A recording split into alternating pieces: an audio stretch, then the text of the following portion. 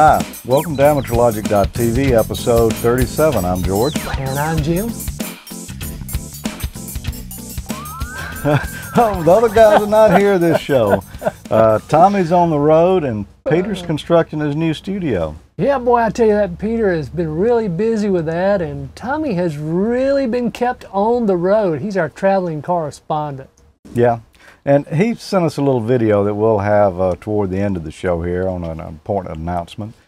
So what have we got lined up this time, George? Well, we're going to talk about that Old Town Middle School balloon launch. Boy, that was a lot of fun this year. Oh, man, it really was. And they did really such a great job. Oh, yeah. And we learned a lot that we didn't know about previously. That's true. And we're going to share that, too. Yeah. Well, let's get started here with a couple of emails. What do you say, Jim? Sounds good. All right, I've got one here from my friend Paul, 2E. I don't know if that's a zero. Zero, I would say. 2E0KDM. Where is that call from? Manchester, UK. Ah. Okay, and Paul writes that he just wanted to say how much he thoroughly enjoyed our programs, and he finds our enthusiasm quite contagious. And of course, as amateurs, you know, we're free to plainly speak as we wish without any pressures. So long live AmateurLogic.tv. Thanks for that email, Paul. We have a great time doing it, and glad to have fans like you watching. I'm laughing because George and I kind of have a private joke about enthusiasm, but yeah, it's vitally important to get enthused about it, no matter what you're doing. Okay, well, I've got one here. Remember last episode we were talking about the strange chantings going on over, we hypothesized Bali, the island, Bali. Anyway, this fellow that Peter got a reply from says basically that what they're doing is they're competing in transmission against each other. They call it racing over there in the British speak, or Bali speak, if you will. We would call it, what would we call that, George? We'd call it a key down contest on CB. A key down contest. But I guess since it was sideband, you know, they have to to keep that modulation up there. Yeah, I guess so. So pretty much they've determined that that's what it was. It's a couple of guys airing that chanting stuff, and they're trying to beat each other in a key down or race contest. Yeah, and that was coming from Bali, I believe. They did 100% determine that. Okay. Okay. And we want you to stay tuned because we've got a contest coming up a little bit later here in the show. Yeah. And you'll want to get in and participate in that and possibly win the prize. And we also have a survey that we'd like to bring to our viewers' attention. Really is going to help us out if you can go and fill this out. We've got links directing you to it, and we'll show one here, but also on our Facebook page and on Amateur Logic. Well, it's actually on AmateurLogic.tv. But it's really going to help us get to know our audience and what you want to see more of from us, so it'll help us improve the show. Yeah, please check it when you get time. It'll only take you a couple of minutes, and it's confidential, and it'll really help us out a lot. So, Jim, what do you say we go back to school? Let's do it. Good morning. It's March the 3rd, 2012, and we're here at, where is this place, Jim? It's called the Madison Careers and Technical Center. And we're here to witness a balloon launch this morning by the Old Town Middle School Science, Technology, and Amateur Radio Club. They did this event last year, and Amateur Logic was here and covering it. And we hope to have some good coverage again today. What are we going to see, Jim? Well, we're going to see a lot of Old Town Middle School students preparing their science experiments and attaching them to the balloon, and the Amateur Radio Club getting their tracking radios and antennas and attaching to the balloon. And then we're going to fill up this big helium weather balloon and hook up the anchor line to it and release and let it go up 100,000 feet to near space. And then we're going to track it and see where it goes. Yeah, that ought to be a lot of fun. I'm going to miss the actual launch because I'm going to head out of here just a little before they launch to get back in the shack where I can track it there. And we'll be tracking all the digital modes on it and hopefully get a little bit of each of those. and follow this thing for the next few hours and see where it lands. Yeah, right now they're predicting, looking at all the models, the computer models and data they put into it, the winds and the winds aloft and everything. And right now it looks like it's going to go over to Utah, Alabama. The Utah in the other direction. Utah in the other direction. Okay, well, sorry Tommy couldn't be here with us this morning. I know he wanted to, but unfortunately he's vacationing in South Florida today. And you know, you never know for sure. Some odd circumstances could send the balloon in his direction, and we may have to call him up and say, look, cover the landing for us. Yeah, swim out there in the Gulf and get this thing. You know, it's not impossible, George. In fact, amateur radio enthusiasts have launched weather balloons just like this before, and they've gone all the way across the Atlantic Ocean. That was a recent launch, I believe, that set a new record on distance, wasn't it? That is absolutely correct. And in fact, we're going for a record here today with the Old Town Middle School group. They're going for a record on HF telemetry reception. They're number 6 in the world right now, and they're shooting for number 1. Wow, number 6 in the world, and they've only had one launch. So they're experienced now. Maybe we'll push that number on up a little bit this year. Certainly could. We'll see. We'll find out today. Bobby, why don't you tell our viewers who you are and what we're about to do? Okay, well, I'm Bobby Robinson. I am the science director here at the Titans in Space program. I'm a science teacher at Old Town Middle School. Several of our experiments, we have a high-speed particle test. We're testing time to see if there's going to be a differential. We're exposing some seeds to the near space parameters of low pressure and low temperature, see if that has any difference in growth rates. We have an expansion test, and we're using several different types of marshmallows, and we're going to see if they expand. We also have batteries, and one of the things we did last year is we used some batteries, and we sent them up, and what we found is the ones that we sent up were 33%, they lasted 33% longer than the ones that stayed on the ground. So we're trying to check that and verify what we had last year. Wow. Who's this young man you got here? I'm Ty Sanders. Mr. Sanders, can you turn around and show our viewers this rig you've got here? And Bobby, man, this thing looks wild. You got all kind of, what is that, film canister sticking out the top and test tubes out the side? Yeah, this right here is for our high-speed particles. We have an undeveloped 35-millimeter film here, and in a dark room, we also took 35-millimeter film and put it on flat sheets. And what we're trying to do is duplicate something that we did last year. Last year, we captured something that has never been seen before. We sent it off to some guys in Mississippi State, and they said, well, we're not sure what it is. They said it is a high-speed particle. They said send it to a guy in Houston who works for NASA. He said he didn't know what it was. He's never seen it before, and asked if it was a film processing error. Well, we sent our film to Kodak, and they said, no, it's not. So we captured this last year, and as you can see a blue aurora with this blazing trail, and up here, when you get real close, you can see neutrinos flying off.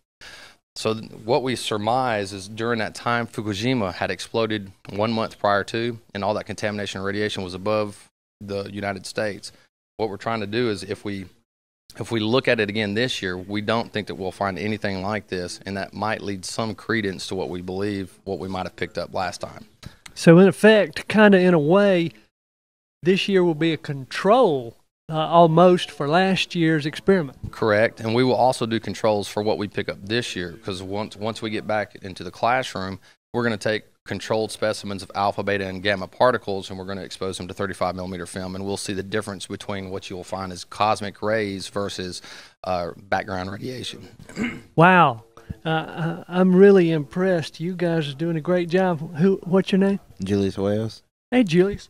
I bet you guys have even more experiments beside this one, huh? Yeah, we have. We're doing stuff in the classroom as well as this, too. Wow, cool. Is this the main science experiment going up today? Yes, this is the platform for our experiments. I still have another group over here for our elasticity test, and well, we have some little astronauts over here that are going to go up as well. We have our cricket knots that are going to be exposed as well. We're trying to see if they're exposed, what happens to them. We have a control group that we're also going to put some hot hands with to make sure they're nice and warm. They've got some extra oxygen from the vegetation, and we'll just see if there's any difference in them when they come back. One of the things that we speculate is that insects are very durable, and we think that they'll actually survive. So we're just checking. It's one of the things that we wanted to check. What are you looking to learn from that science experiment? Well, when we go up to near space, we're talking, somewhere between the range of 18 to 20 miles above Earth's surface. At that altitude, we're going to be like at 0.0% of air pressure, and things that have less air pressure tend to expand. Now, because an insect has their skeleton on the outside, we surmise that they still can contain all of their parts. I would say, but there have been questions asked. What happens to the human body if it's ever exposed to the pressures of space? This might give a small possible demonstration of what possibly could happen in space to the human body, because technically, the human body, since all of our stuff is on the inside, if we were to go into space, you would swell up and burst just like our balloon would. But due to their exoskeletons, we're thinking they can handle the pressure or lack thereof. That's what we surmise. We hypothesize that because their skeleton's on the outside, that they will be able to contain themselves. Okay, great. Well, thanks for talking to us, and perhaps we'll be able to get with you in a moment and get some more information on some of your other experiments. I really appreciate talking to you. All right. Boy, Bobby and his crew are a really sharp group of folks, aren't they? They really are. I mean, Bobby has got the science thing down cold. Yeah, they tried some things I never would have thought of. And, we're going to have a little more on this a little bit later on in the show, but they're doing some hardcore science. Yeah, they sure are. And, wow, sending those batteries up and getting 33% longer life out of it, maybe that's the new green. Yeah, yeah, I tell you. We're going to have a little bit more information on what they found later in the show when they repeated that film experience that was such a strange phenomenon. Yeah, it sure was. Well, I've got another email here, Okay. Jim. This one comes from Frank, and he says he's a huge fan of my segments, and he really enjoys the wit and wisdom. And he was wondering where I got the aluminum paint pen from that you see me use quite often and on Amateur Logic and on Ham Nation. I would not be able to answer that question myself. Where did you get that? Well, I got this pen here. I either got it, because I don't remember for sure, but all these folks carry it, at Walmart or Lowe's or one of these like Michael's Craft Store. All those places carry these little paint pens. And the aluminum ones are great. I mean, you can do all kinds of things with these. They're not really conductive, but I wouldn't count on it being an insulator either. But yeah, it really helps with rust spots and all, because you can paint right over it, and the oil in the paint kind of soaks down into the rust and stops it right there. So Nice. good stuff. Yeah. Well, I have an email too. Matter of fact, from a fan also, writing to say that they just finished watching the last episode last night. I should mention this is from Lee, Ki60Y. Thanks, Lee. And he says over the last month or so, he's watched all the episodes up to number 35, where he is. And he just wanted to thank us for being very entertaining, informative, and funny, and encouraged us to keep up the good work. And said he's really gotten a lot out of it, but what he wanted to convey more than anything else is he's hoping that we would talk about 10 meters and how that band is really opened up lately, and he's believes that not all amateurs are aware of that, and that 10 is so open now that you can literally talk all around the world on 10 meters at some point. And even technicians can get on 10 meters on That's certain correct. frequencies. Yeah, 28.3 to 28.5 if I remember correctly. Yeah. And yeah, so even with a simple 100-watt rig, boom. Yeah. I think Tommy's kind of got interested in that, and we might be hearing some more from him. Cool. Good beans. Well, let's get back into the balloon launch now. We looked at the science projects. let's look a little bit at the radio gear we're going to have. Why don't you tell folks out there who you are? My name is Bill Richardson. I am a teacher at Old Town Middle School, and I'm also the Radio and Technology Club sponsor for our school. We do ham radio, balloons, robots, and all sorts of things. And tell them why we're here today. Well, we're sending our second balloon up to near space, and we're hoping to send science experiments up.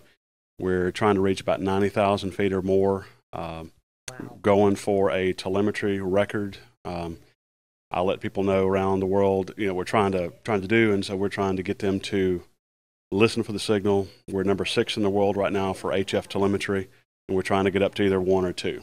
So. Wow, I saw that on the internet, and Amateur Logic has put it out on their Facebook group and other pages, and I know a lot of other people are getting the word out on the internet that, hey, be listening, be tracking, be reporting your results.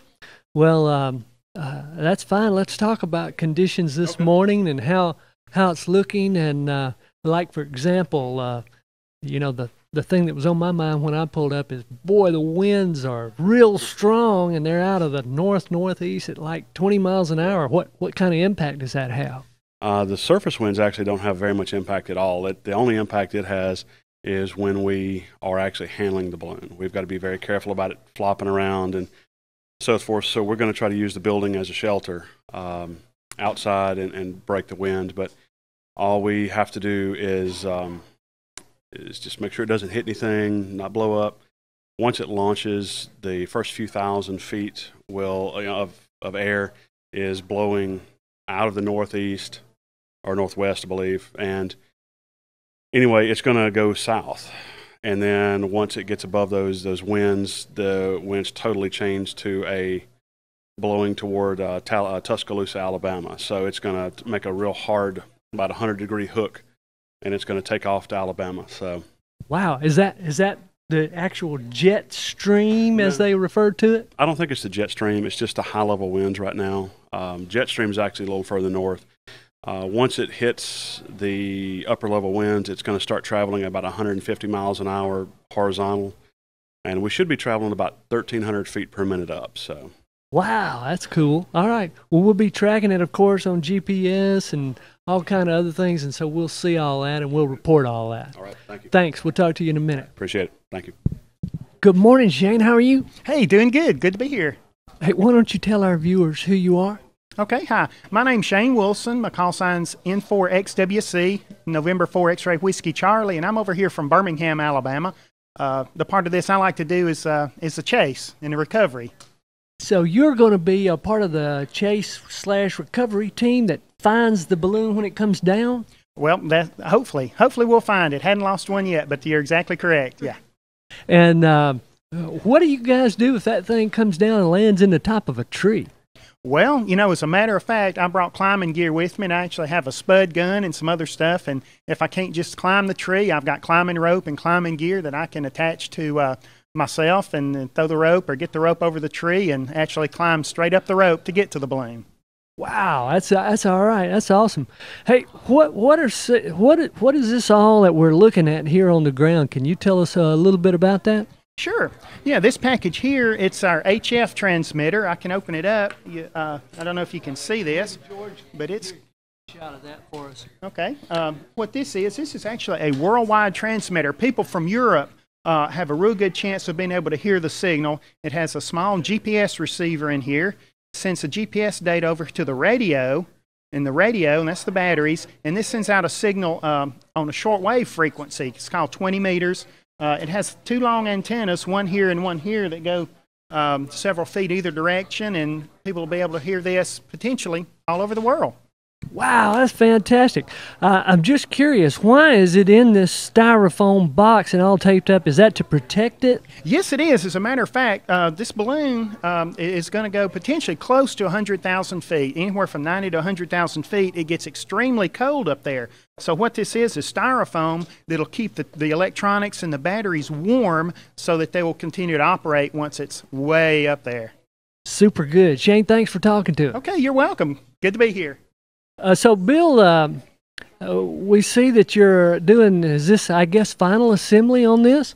Yeah, this is final assembly on the whole payload, but we're trying to be real delicate with this project. This is a voice beacon that is going to have a dedication to one of our silent keys, Leo McGee, K5LEM. He was a valued Chase member from last year, and so we've got a message to dedicate to him on here, and there's a secret phrase so that if anybody hears the message, it's on 146565. If they hear it and record the phrase or write it down, they can email us a QSL card and have a little memento from the flight. Oh, cool. Okay. Hey, can we hear it? Can you, can this gentleman come up here? HT. Give me just a second. Middle School Near Space Exploration Program. This flight is named Leo 1 and is dedicated to K5LEM Silent Key.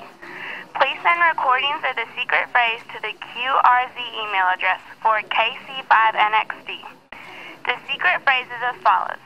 From the Radio and Technology Club and the Science Club, we say, it's a great day to be a Titan. 73 KC5NXD. All right. And that'll repeat about every 45 seconds to a minute. And our theoretical range when it gets to altitude is about 400 miles. Wow, cool. All right.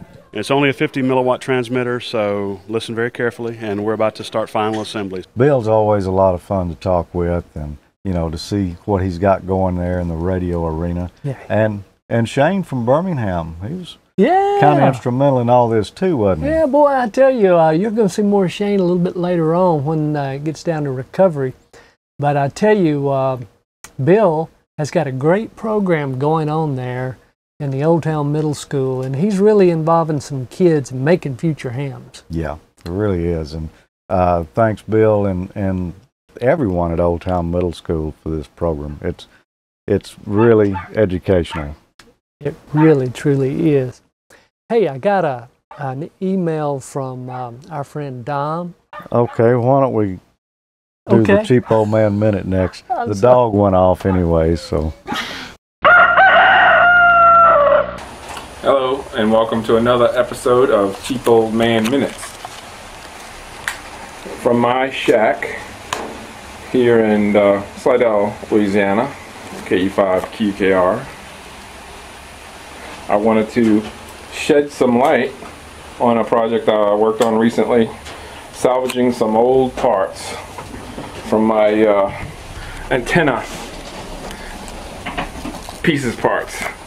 Everybody's probably familiar with one of these center connectors for antennas, whether it's wire or in my case folded dipole that basically comes down from the wire, the PL259. Well, I decided while reading some antenna theory to make a J-pole out of it, see how it worked, and it worked good.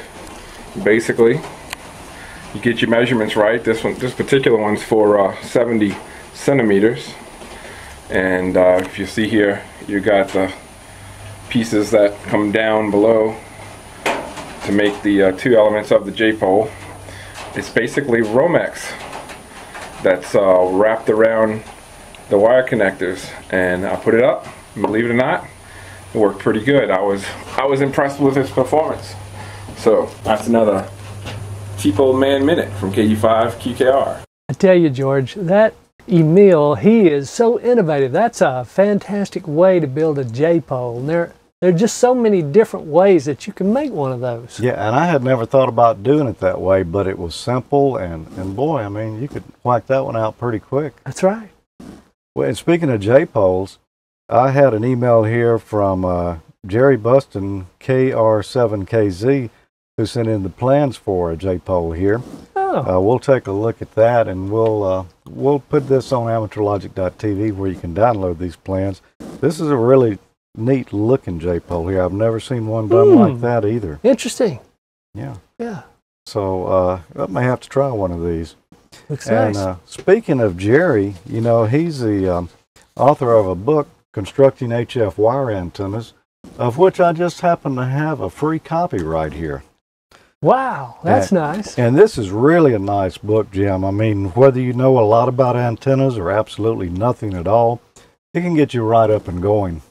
And Hey. I've been reading it. I hadn't finished it yet, but boy, a lot of good information on here on. Boy, I tell you, I am a wire antenna nut. I build all my own HF antennas, and they're 90% wire HF antennas. And it's one of the great things that amateurs can still do and save big money on. It is. And why don't we give this one away to some of our viewers, Jim? Wow. Okay. What a deal. All you have to do is just send us an email to contest@amateurlogic.tv and just tell us what you like about the show. And in the next episode, we'll give away this book to some lucky viewer, and he can get out there and string wire all over his yard. That's a good deal. All right. Hey, talking about DXing and HF and wire antennas, I got a little something here from our friend Dom, W4DOM, that I'd like to mention. Yeah.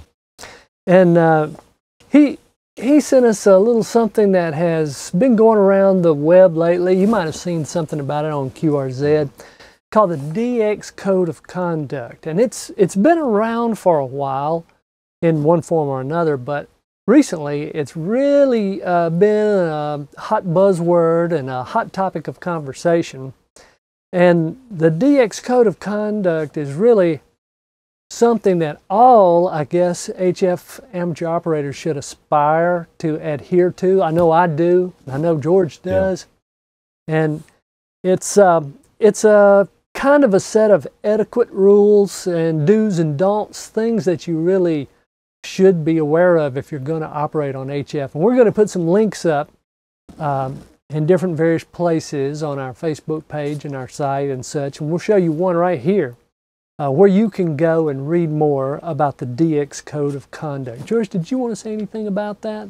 No, nothing other than, it's just good practice to be courteous and check out these Code of Conduct, because when everybody gets on there and starts keying up at the same time or jamming somebody else, it just takes the fun out of it for everyone. And that's what it's all about, is having fun. And that's what these, not rules, but guidelines are designed to help everyone have, is more fun and enjoy our hobby. Yeah. Speaking of jamming and interference and problems, Jim, you got a little follow-up for us here on... Oh, yeah. Yeah. We were talking about this the other day, and I found out back in episode 33, you may recall, I designed with George's help an audio isolator. Maybe George doesn't want any credit for that. No, you didn't follow my instructions exactly. He gave me the idea. I came up with the implementation, or we collaborated on the idea, and I came up with the implementation, which had some bugs, a couple of bugs, in fact. And one was, well, you're going to see a future segment on that, but it comes down to the fact that we didn't get everything insulated properly, and we made a couple of wiring mistakes. But again, if you follow that guide in episode 33 and made you an audio isolation interface and it's not working, stay tuned. We're going to have the corrections for you in probably the next episode or two. Yeah, we ran it in the show, and I just really didn't watch that close. I said, "Oh, Jim nailed it. He got it just right. Whatever you got, I got too." Yeah. But after I started fooling with it and figured out that it wasn't working, not like it was supposed to. Yeah. There was audio there, but you really didn't cure the problem. The RF feedback was still there. So, yeah, it's one of those things. That's the way it goes. Some days you go bear hunting. Yep. Some days you get the bear. That's right. Someday the bear gets you. Well, let's get back into our balloon launch here. It's time to put this thing in the air.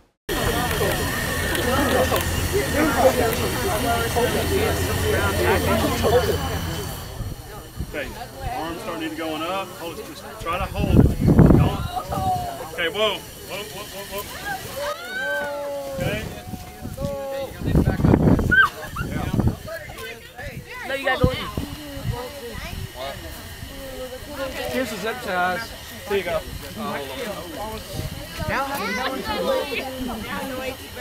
On that lane. You look like you're going to sleep again. This is Science Bug. I'm going to sleep.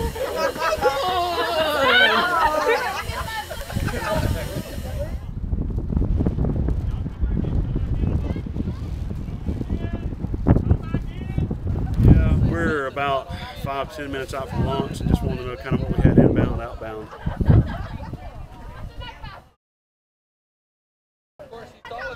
Okay. Well, we just want to check and let y'all know we're getting real close. This is Tracking Central. Can you give us a status update? I can. They've got 13 pounds of helium in the balloon now, or 12.89. They're almost to 13 pounds, so we just got off the phone with the FAA. They said we have nothing inbound or outbound at the moment, so launch is imminent and occurring any moment. Do not grab. Hold your thumbs under. Palm only. Do not, if you drop it, hey, got at the end. Chris, start stepping out. Make it taunt. Go. Step out. Make it taunt. Hey, like Step feet. out. Make the line taunt. Go east. What does west. That mean? Go toward the Whoa. I'm here. All right, 5, 4, 3, 2, 1, go! Let it go!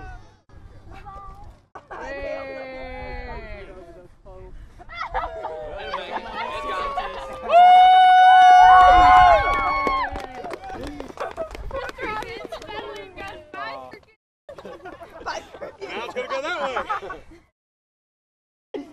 Hey, we really are going to Utah. Look. We're west. I hope it don't end up in Salt Lake. Hey, we'll get some pictures. All right.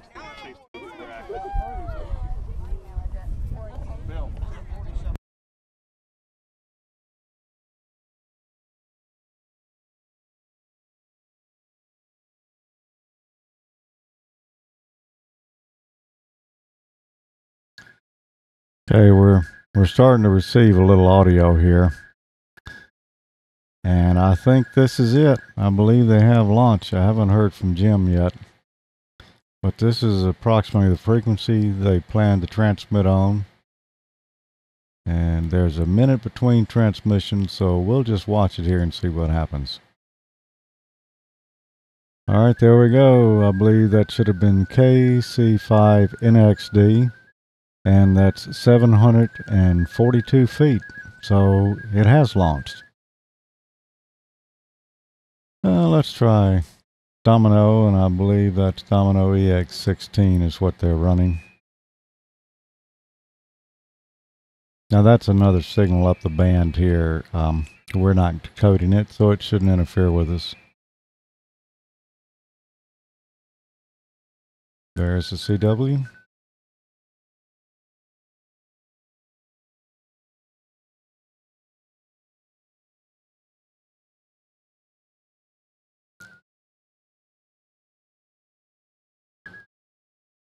And there we go. There's our first data. It took it a moment, so we didn't get the call letter here while it was trying to lock up. But we got the time. 16:53 Universal Coordinated Time. I believe we have latitude and longitude next.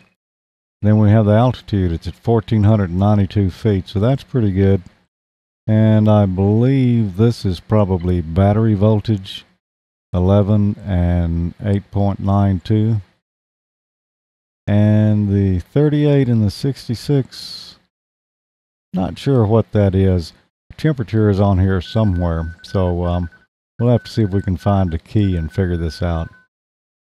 According to APRS, it's at 5574 feet, and we can start seeing some trails here. It's kind of headed toward the northeast right now. I've resumed the tape here. We're rolling again. We can see it's moved quite a ways. It's 15,723 feet now, moving at 89 miles per hour. It's north of the Ross Barnett Reservoir now. I'm located back down this way, and I'm hearing the 20 meter signals just fine. They are coming in really good here. I was never able to pick up the VHF, which would have been on 146.565. Not sure what was up with that. I've had success receiving the Domino X16 mode and the CW signal. I have not received the Hellscriber or the RTTY yet, so let's try one of those. We'll go back to the Hellscriber again, and I'm not sure which mode they're running, so we're just going to have to try some here.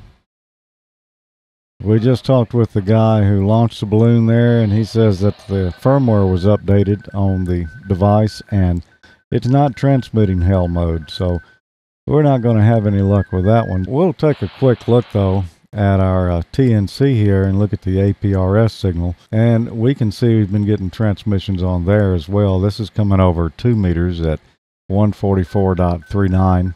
Let's move on over here to RTTY and see if we can get something going. Excellent copy on the RTTY now. The call sign, I believe this is 8,159 meters, which would be 26,000 feet. The altitude is 35,985 feet. It doesn't seem like it's rising as fast as it did last year. I don't have that data, so it's hard to say. But if it's going to get up to 90,000 feet or better before it reaches its destination just over the Alabama line there, it's going to have to do some climbing mighty fast. It is moving along, though, at a high rate of speed, 157 miles an hour. And it looks like it's going to go north of where it did last year. Last year it was down here, sort of in the York-Livingston area. Don't remember the exact spot, but we can see we're headed a little further north this year, unless it turns back. And this is on APRS at 144.39 megahertz. And I think we just had a Domino come in, and there it is. Little garbled on that. The balloon's still climbing, 49,865 feet now. We're still hearing the signals, not that great. It's almost to Reform, Alabama, and I believe we lost the signals just as we crossed the Alabama line last year. Possibly doing a little bit better this year. Yeah, that RTTY signal is mighty weak now, but the software is still decoding it perfectly, so. RTTY seems to be the best mode we've tried here. We'll go back now, though, and try the Domino EX16 again and just see what comes with it next time around. There comes the Domino. Not 100% copy. We did not get the call letters that time, but we still had a copy. So I would say RTTY seems to be a little more robust. The balloon's been up about an hour and 25 minutes roughly now. We're still able to copy 100% on the RTTY signal here. And I can just barely hear the signal in there. It's mighty weak, but it's still decoding. And it looks like we finally have lost the APRS data over here. I'm not receiving anything on that anymore. It's way on over into Alabama now. On its way toward Birmingham, it looks like, 61,000 feet.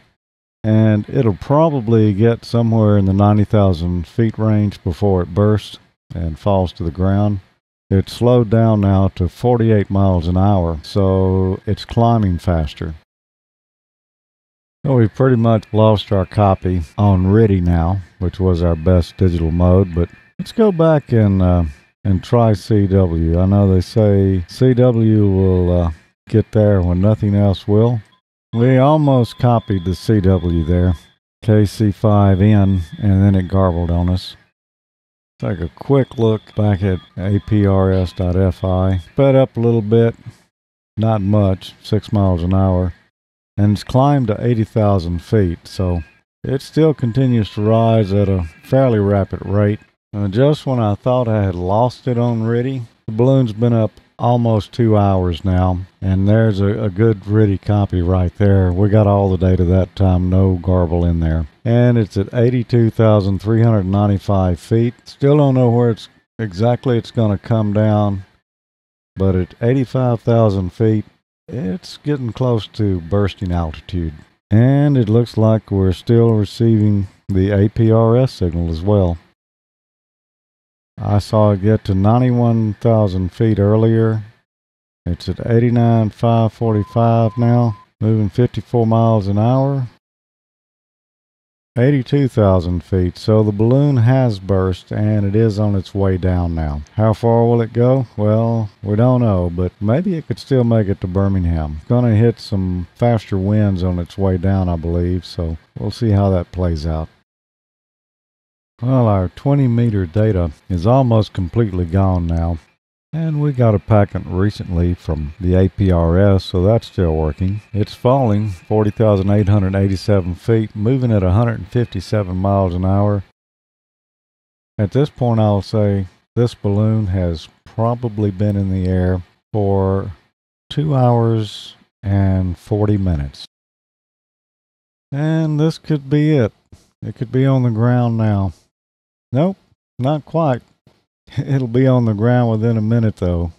So I'm going to guess our last reported APRS altitude is going to be 1,072 feet. You can see here at the last few minutes as it came down through the different layers of wind there, how it turned back and changed its direction. I'm zooming in here. Looks like it landed in the top of a tree. And it's up to the guys out in the cars now, and the guy who was talking about having his tree climbing gear, oh, it moved from one tree to another. I wonder if it fell out of the tree.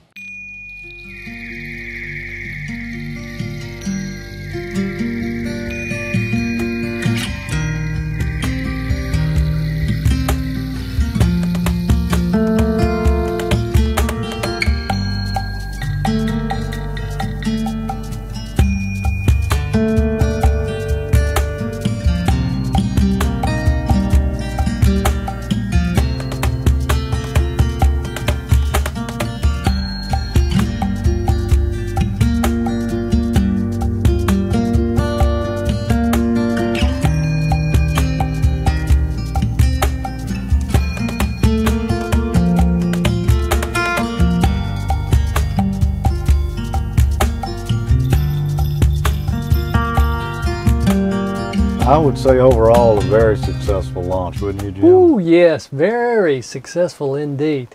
Went much farther than anyone ever thought, and much higher than anyone imagined. And I didn't hear anyone say for sure, but I think the trick to how it got so far this year is as it was rising, it hit some really high winds, and that pushed it sideways for a long ways. And so it prevented it from lifting as quick. As quickly, that's correct. Yeah. And obviously served to take it much farther, or at least past the point that the computer models projected that it would be landing at. So yeah, boy. And here's some information. One of the things, you know, that the group was shooting for was a world record on HF telemetry. And while that didn't happen, or they didn't improve their standing, still number 6 in the world, they did capture number 2 in the world for VHF UHF telemetry tracking. It was received in North Carolina, and that's a pretty good distance for VHF. That's right, like 500 and something miles. And that happened right at the peak of the balloon's altitude, as you would expect. So yeah, congratulations on that. And another thing is, the science experiment with the film. Yeah. You know, last year they saw the high-speed neutrinos. Yeah, we thought it might have been that nuclear yeah, I thought it might have been the thing with Fukushima. Well, either the Fukushima thing is still going on and that is still affecting the air, or it's something else, because the same phenomenon was repeated with the film this year. Wow. So that's still a very big mystery. Yeah. And Bobby and those guys that talked with them after the fact, they said that they took absolute great care, and as you can imagine, greater care this year even, in ensuring that that film did not get exposed prior to launch in any way, shape, form, or fashion. Yeah, just still no idea, but maybe one day someone will figure that out. I don't know why these other balloons haven't captured that, you know? Yeah. That's pretty strange. That really is a mystery. talking about Shane, he did come in handy, didn't he? Yeah, Shane had to strap on his tree climbing gear on this launch because the balloon came down in a 100-foot tall pine tree and snagged a limb about 70 feet up in the pine tree. And I would have just loved George to have been there and seen Shane go up after that thing and figure out a way, because it was pretty far out on a limb, as you can tell from the picture. So I bet that was a good challenge. I bet it was too, and glad it was him rather than me. Ooh, I'm telling you. Well, thanks to everyone, for the balloon launch and the recovery. What a great adventure it's been. And they'll be doing another one next year, aren't they? Yes, absolutely. Just getting started good. This is just the second launch, and next year, look out. HF telemetry world record and VHF telemetry world record, #1 spots. I bet that's what they're shooting for. I bet it is too.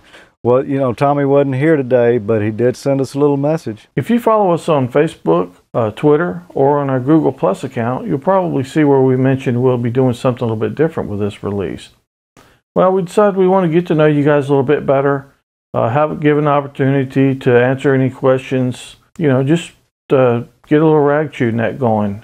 So go to the website, www.amateurlogic.tv, and you'll see some information on where and when to connect. We have a good turnout. We'll probably continue to have these in the future. For starters, I think we'll probably start out with Echolink, some of the HF bands, possibly a Google Plus hangout. If we get some feedback and need some other venues, then we could possibly add those as well. Go to the website, like I said, amateurlogic.tv, and you'll see where and when to connect, and I hope to talk to you soon. Yeah, George, we're working with the Dewdrop Inn guys to pick out a good day when we can get the Amateur Logic TV net on their servers, on their conference server. That's on Echolink. On Echolink. And as soon as we know, or as soon as we hear back from those guys as to when we can get it scheduled and what a good day will be, we'll let our viewers know.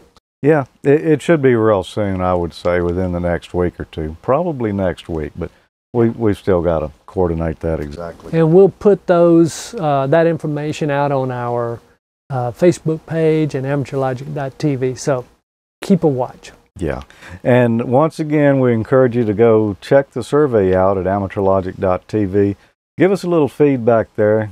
Tell us a little bit, about who you are. Help us to better understand you and what you like and don't like about the show.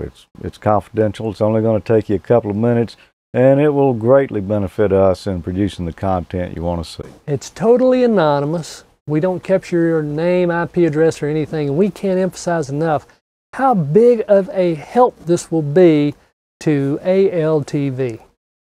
All right, thanks for watching, everyone. We hope you've enjoyed number 37. And we're shooting for a target date every month. We're going to try to release these shows on the 15th each month. Bingo. So we're a day late maybe this time, but next month, look for us on the 15th. Look for us right around the 15th every month. 7-3.